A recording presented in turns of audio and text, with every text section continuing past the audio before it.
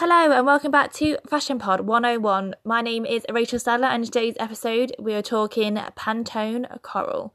So Pantone is the industry standard used for all design industries that need to work to specific colours.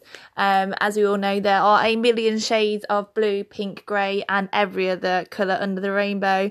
So it is a way to make sure that you know that your colour socks are going to come back the exact shade of green that you wanted them, because let's face it, nobody wants a miscoloured sock, do they, after all?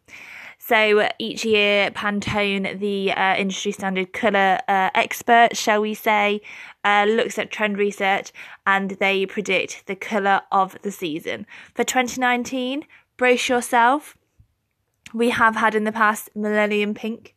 We've had a turmeric yellow, nonetheless. Gold, one might say, but no, turmeric. We have had many colours over the years, from lilacs to every colour under the rainbow.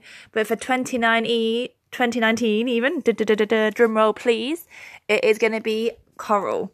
Now, a beautiful, bright, vibrant shade of pink. It's quite bright in my opinion for coral, because I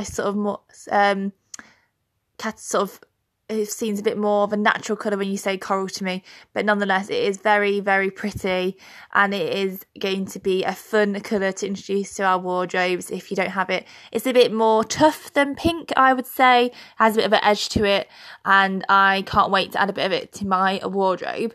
I would love to add something like a coral oversized biker leather jacket. I think that would be great with a more of a feminine colour and a masculine tough silhouette. I love that contrast and think it's great. It's a colour that all hair colours and skin tones can wear. It'd be flattering for all of us, and I think it would look literally amazing if you have the most beautiful ginger hair. That would be a cool colour for you to wear. So there we go, ladies and gents. For 2019 we are going to be dressed head to toe, from socks to hats and everything else in between, including your pants, in coral. That's right, coral nonetheless is going to be the colour of the season, and personally I am pretty excited. I'm more coral than Millennium Pink, so a little insight into me.